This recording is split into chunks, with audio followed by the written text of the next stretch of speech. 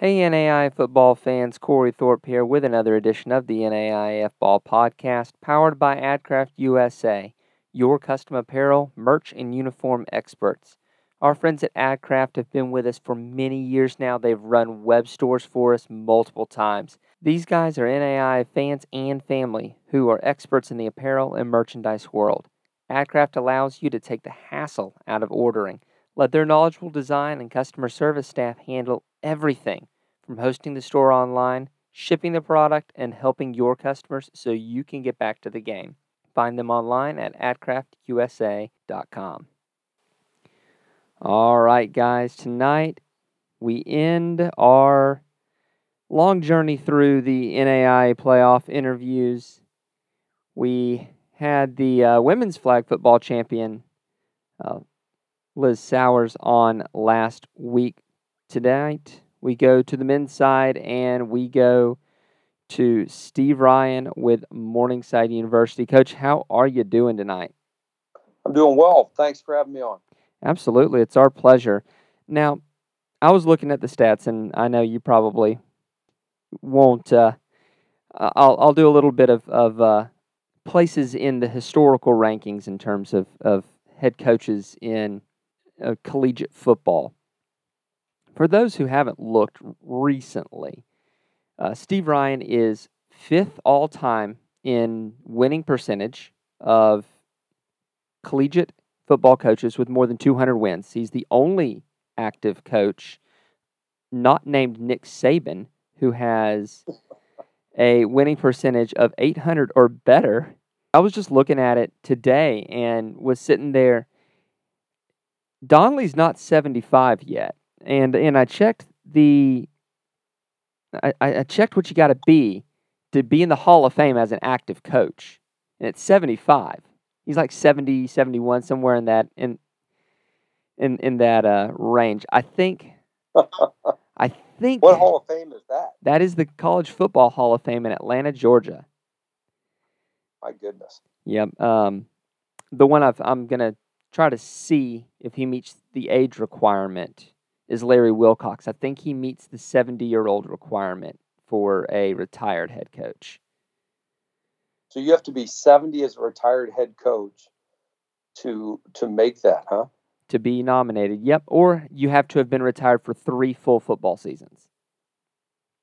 So have they put Mike Van Diest in it yet? I don't think so, but he's not retired. He's still coaching for MSU Northern, I think. As an assistant coach, yeah. Yep. So he's not. I see. Yeah, he's not fully retired yet. But no, that's another one. See, that's the problem with college football coaches is we can't quit. We can't end. So that's probably why they made that mark 75. Because until we're 75, they just assume we'll come back at some point. I mean, they had to put Bobby Bowden in sometime. At some point, they did. You know, so he and Penn State, Mac Paterno. Yeah, Mac Brown's got to be in there. To be fair, Donnelly's the only one of the top 5 that is not in the Hall of Fame, and that's because he's current, not 75 yet. Not 75 and still coaching. Good for Kevin. May you have 100 more wins, just 0 over me. But he can beat everyone else. I'm happy for him. Absolutely. Well, Coach, we are about 5 months removed from Durham. You actually had a normal spring this year. Did it feel a little weird having a normal spring? It really did. The first thing is I was amazed the number of our guys that had never gone through a spring ball. Just kind of those questions like, what's it going to be like? And you just realize we didn't have spring ball in 20. We didn't have spring ball in 21.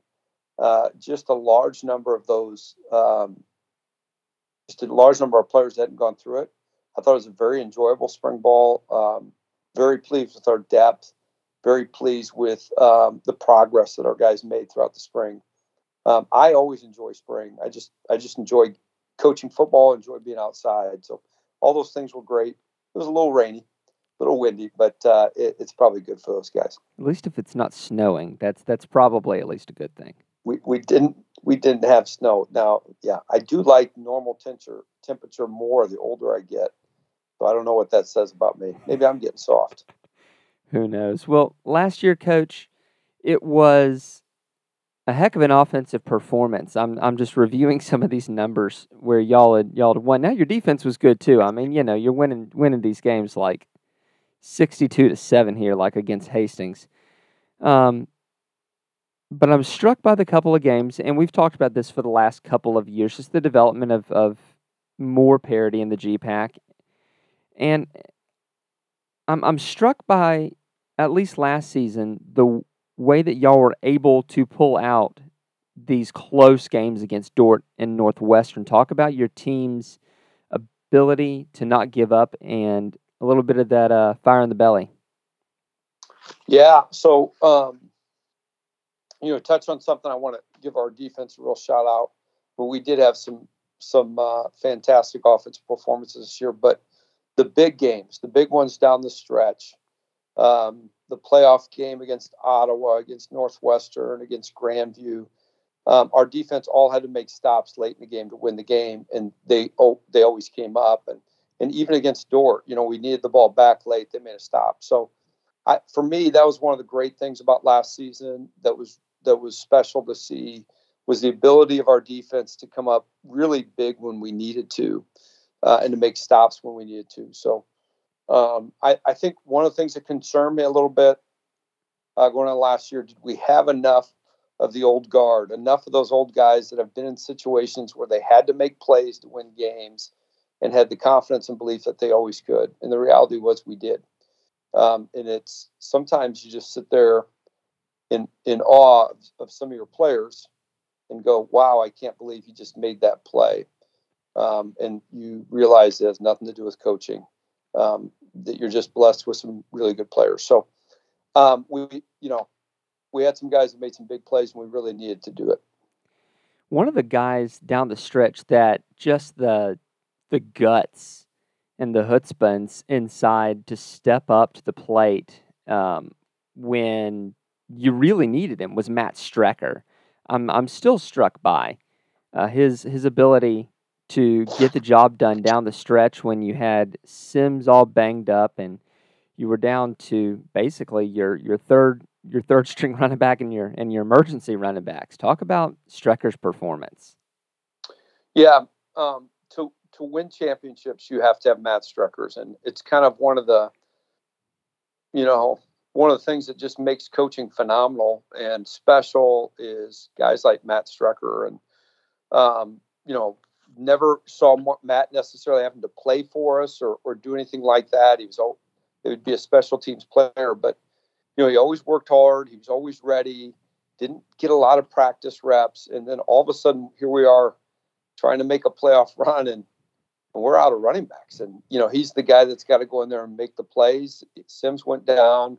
Brian Cole, who was our number 2 back, broke his leg in the playoffs. And man, I'm just so proud of Matt and the job he did, and that he stayed with it. And a lot of you tell guys that so often, that if you just stay with it, you never know what's going to happen. At some point, your moment's going to come, and that's what happened for Matt Strecker. And I think that was a reality of a lot of our players last year, is guys that stuck with it. And they were backups in 18 and 19. We won championships, and they ended up winning one themselves. Now Strecker is an exception to that. He just stayed with it, was a great teammate, and was ready when his number was called. And I truly appreciate that about him. Now, in that semifinal game, I know I pulled the quote when I talked to Coach McCarty. I'll pull it back up again. Echo your words here. Quote, "I am truly excited to know that he," referencing Tyson Koima, "is officially over. One of the greatest players I've ever seen in the NAIA." But in that semifinal game, it caught me and my buddy John, who covers this with me, completely by surprise, having a Northwestern Morningside game that was 28-19. Talk about the ability of your defense to keep Koima down one last time? Yeah. So in 2019, what we're saying is the score being as low as it was because all of the previous ones had kind of been shootouts. And I think one of the things if you look back at it, there was still probably a, a lot of yardage put up in the game. We just didn't get into the end zone. And I think part of that is we had played, I'm going to get my exact, we had played 3 times in like 5 or 6 months. Yeah. Right. We played in late May, and then we played, 3 weeks prior. And then, we've just so familiar. So I want to say I had put down, that was our 7th time playing against Tyson Koima. And there's probably quite a few other guys in the field that was similar. So I put part of that up to familiarity. I feel like the defenses were like, all right, I've seen this before.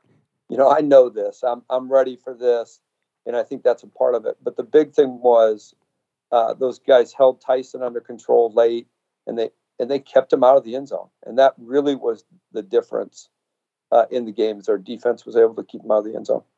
To your point, both teams went over 400 yards of offense in that game. And gosh dang, if I'm looking at this correctly, Northwestern's already got their schedule set. I think y'all open again. I swear it's just like, I know. They just like doing this to y'all. I don't know who puts that together. I don't know who thought that, hey, this is a great idea, but they did. And that's the way it's. I don't know how it sets. When we play them, it's like the first game of the year. When they play us at our place, and then when we play them at their place, it's the last game of the year. And I'm sure there's a conference theory behind it, but we do have to come out of the gate fast. We open with Northwestern, and then the next week we go to Dordt and play Dordt. And those were our 2 toughest teams we played last year, without question. Both of them came down to the wire, so guys better be ready to go. So, one of the words when I was listening to y'all's radio squad at the national championship game, one of the first words they used when Morningside finally was ahead there at the final buzzer was dynasty. What do you think about that dynasty label? I have I've never thought of it. So that's the first time you've kind of mentioned it. I think some of the things. The championships are great. I think one of the things that I take pride in is the consistency we've been able to have over the years, in terms of trying to do things right, trying to build great young men, and really trying to make it a program that people want to be a part of, so that guys will stay and guys will play, and just try to make it a great experience. And I think we've made the playoffs 18 years in a row, and we've won our conference 11 years in a row. So those are the things that I'm really proud of our players, that consistency to work hard and come together as a team and make some of those things happen. So hopefully we can keep those things going, and we've got some guys in place, but man, we got to be ready to go at the start of the season. Well, talking about being ready to go, you do bring back your quarterback, who I think is always ready to throw for 5 bills in a game, and that's Joe Dolanchek, and that's going to be the biggest, almost maybe your biggest recruit of the offseason is getting your quarterback back, and some pieces there on your skill positions with Zach Norris and Caleb Schweigert and Sione Tuafua, and getting him some weapons back around him so y'all can make another run at it. Talk to me about what your offense is going to be here in 22. Yeah, so the whole COVID thing is just so unique, right? You've got these guys that got another year and another chance to play. And in some ways, I think for teams that have been having success, it's kind of a positive for us, right? We have these guys, let's take Joe. He's played in 3 national championship games, or been to 3. Schweigert's been to 3.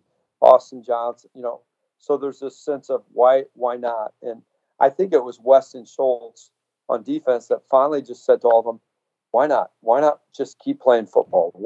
We can always grow up, and so having those guys back, and going through another off season has been, I think, critical. Obviously, your concern that you always have is that they're still giving the effort. They still want to, for lack of a better word, want to do the grind. So sometimes guys can stick around too long where they've kind of lost the love of the grind. And that was an important thing for me to see in the spring. The reality is, Joe Dolanchek loves to play. Caleb Schweigert loves to play. These guys love to play. And I didn't see any staleness in their spring. So excited to have Joe back. So good quarterbacks help make good coaches. It's not the other way around. That is very true. I think of, even, the only team who has won in between y'all's national championships is Lindsey Wilson. And man, great quarterback there. Nothing against Chris Oliver, but man, that's a great quarterback. And your team kind of rises and falls on having a excellent signal caller. It does. You can do some things and you can go a little bit of a difference, but if you just look at the Final Four last year, all the teams had great signal callers, and the young man from Grandview, he skips my name, and I apologize for that, but Koima and Dukes, all those guys. Those were both national players, of the year.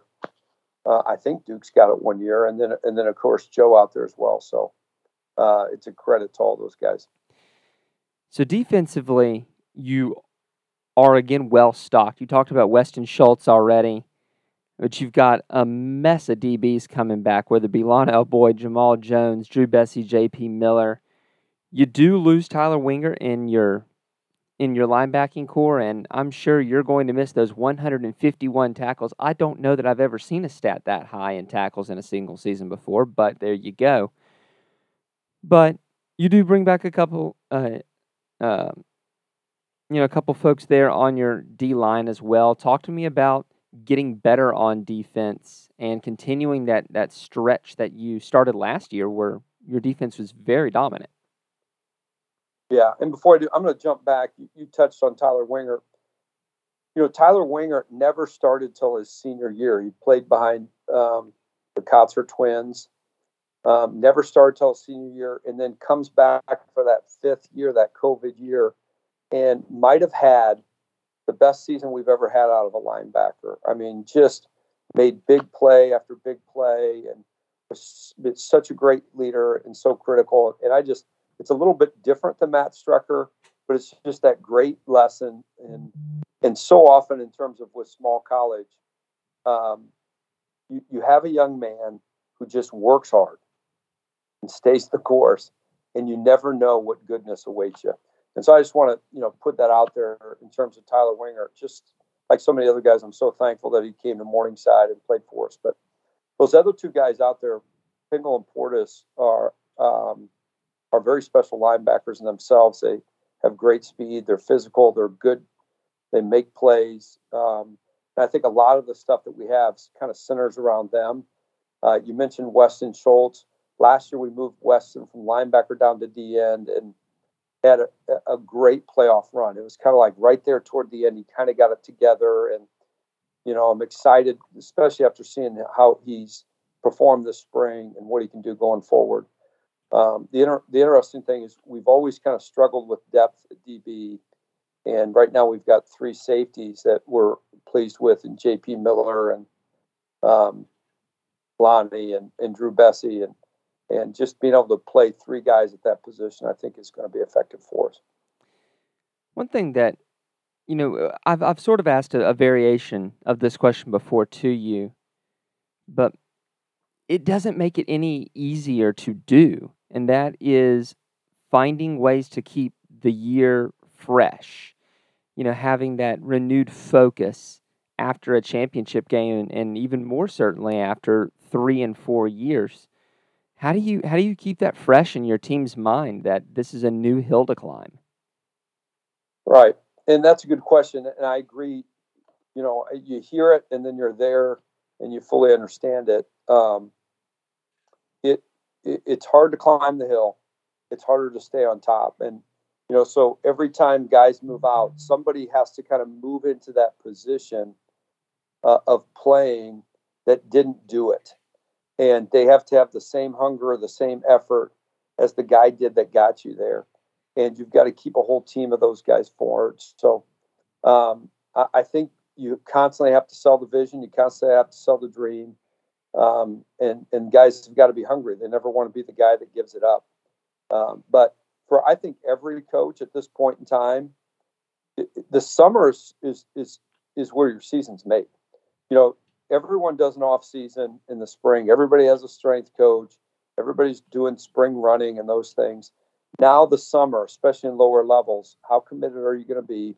Are you going to be willing to not just get into the weight room, but actually complete the workout, do all the little things, and move forward? And so far, I'm very pleased with how our summer started. We started this week, but it's always a challenge, and hopefully the guys are getting it going right now. I probably don't have the answer because I'm not sure what it is. We'll see. I mean, it's always, you can always put out your messaging out there, but it's going to be August and September before you figure out, did it actually hit? You're hoping it hit, and you're always hoping, like I mentioned Tyler Winger, and I think one of the things we've always been blessed with here is, that guy that kind of steps up. You need that guy that steps up, that just kind of stayed with it, and if, I mentioned Tyler Winger, and, you go back to offense, Reed Jurgensmeyer always was there, made touchdown catches in all 3 national championship games. But all of a sudden this year, Anthony Sims steps up, and you're like, I always knew he could do that. I always hoped he had. I've never seen it before. And then, he went out there and did it. And you're just hoping that there's somebody else there that's ready to go. And kind of the last question I've been asking everybody to just kind of get a full swath across the NAI is, there's always the next building. There's always the next facility. There's always the new locker room. There's always something you want to change and build and grow as a program, kind of not off the field, but like field adjacent almost. And that takes money. How does Morningside specifically connect with their alumni, whether it be athletic alumni or just their normal run-of-the-mill alumni and fans, to create that ongoing support both on the field on game day and off the field with, athletic support? Yeah, I don't know if we do anything special. I don't know if we do anything that's great. A couple things. One is, I've been here 20 years. So when a head coach has been somewhere a long time, so, we're talking about kind of reaching that point where, guys that graduated 15 years ago, let's say, they're nearing 40, and they're at that point where they're making money. They want to give back. They can reflect back on the program, and it isn't if I have to go out there and find them. I know who they are, and so I think that's a big part of things is just the consistency on staff in terms of some of the assistant coaches and some of the players. I think that's a big part of it. And we try to do everything we can. One is I truly do love and appreciate what those guys did for the program, and I'm interested in what they're doing in their lives. So I just try to make an effort to stay in touch with them in a variety of different ways. So, that's really kind of what we do. I'm sure they do things outside of me, but I guess I can't. Maybe I'm probably not doing a good enough job. No, that's fine. I mean, that's such a big deal, is staying in touch with your alumni. Even if you haven't been there 20 years, figuring out where your alumni are and communicating with them and making them feel like they've still got a part of that program. Because, I mean, look, whether you've won 3 out of the last 4 national championships, or you're starting to get into that 10 to 20 year range of your program, the foundation of that program has been built on those people who bled and cried and sweated on that football field, and that's something to be proud of. Yeah, we've had some great young men play here, and you're exactly right. Staying in touch with them is vital. So, Coach, I'm looking forward to another great season in the GPAC. It's going to be another set of barn burners, as always. Starting off really fast with y'all and Northwestern, and it's going to be a whale of a season. It's going to be good to have a normal season again, I think, but it will be good to have football. Yeah, it's amazing we say that a normal season.